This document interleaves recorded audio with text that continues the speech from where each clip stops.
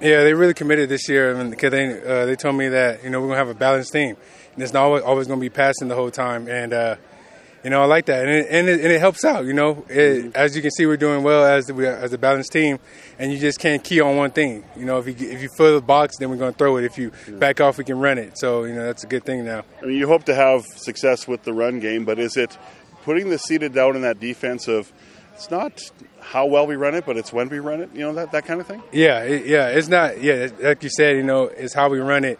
And you don't know when we're going to do it. Sometimes we have, it's a decide play. Sometimes he can pull it or sometimes he can give it to me. So you never know. And so if you got to play honest on it, if you think we're going to, if you think we're going to run it and we pull it, then, you're going to get caught off guard. Has it worked out better than you expected, or about what you expected? Because you have been busy. Yeah, I didn't. A lot of when the teams I've been playing on, people say we're gonna run a lot, and it usually doesn't happen. But they stick to their word, and he said he's gonna do it, and it's been working. So, I think we're just gonna keep going with it.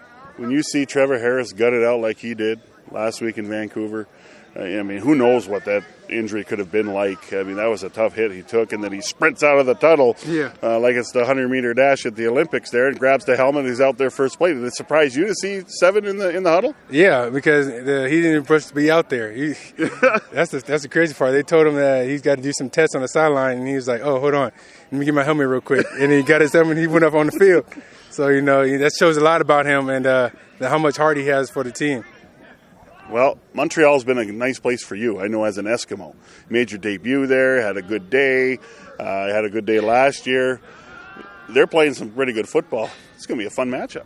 Yeah, we don't take any team lightly. Just because they was doing bad in the beginning, now they're doing good. We're going to treat them the same, like how we treated them the first game, and we treat them with respect. And we know they're going to be coming, and we're just going to do our game plan and just worry about us, Yeah, what's it like to have more film on them? Because I know week one, that's always a tough week to prepare for in the regular season, but no one really knew about their defense, and now you got a few games on them.